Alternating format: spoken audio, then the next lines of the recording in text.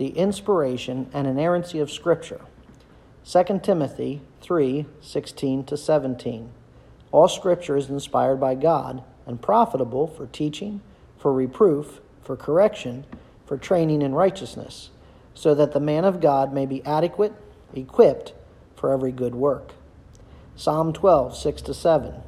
The words of the Lord are pure words, as silver tried in a furnace, on the earth, refined 7 times. You, O Lord, will keep them. You will preserve him from this generation forever. 2 Peter 1:20-21. But know this, first of all, that no prophecy of Scripture is a matter of one's own interpretation, for no prophecy was ever made by an act of human will, but men moved by the Holy Spirit spoke from God.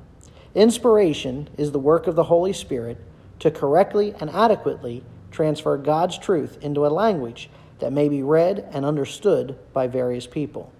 Inspiration is always related to the Bible itself, not an individual, although it is accomplished through human writers.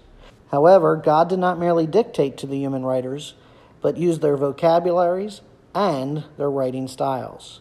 Because the Holy Spirit correctly and adequately transferred God's word to humanity, Scripture is both inerrant, i.e., free from error, and infallible.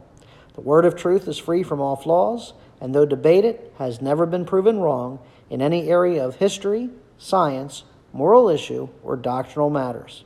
Therefore, the Word of God is free of any blemish, dependable, accurate, and trustworthy. It is thus infallible in everything it teaches.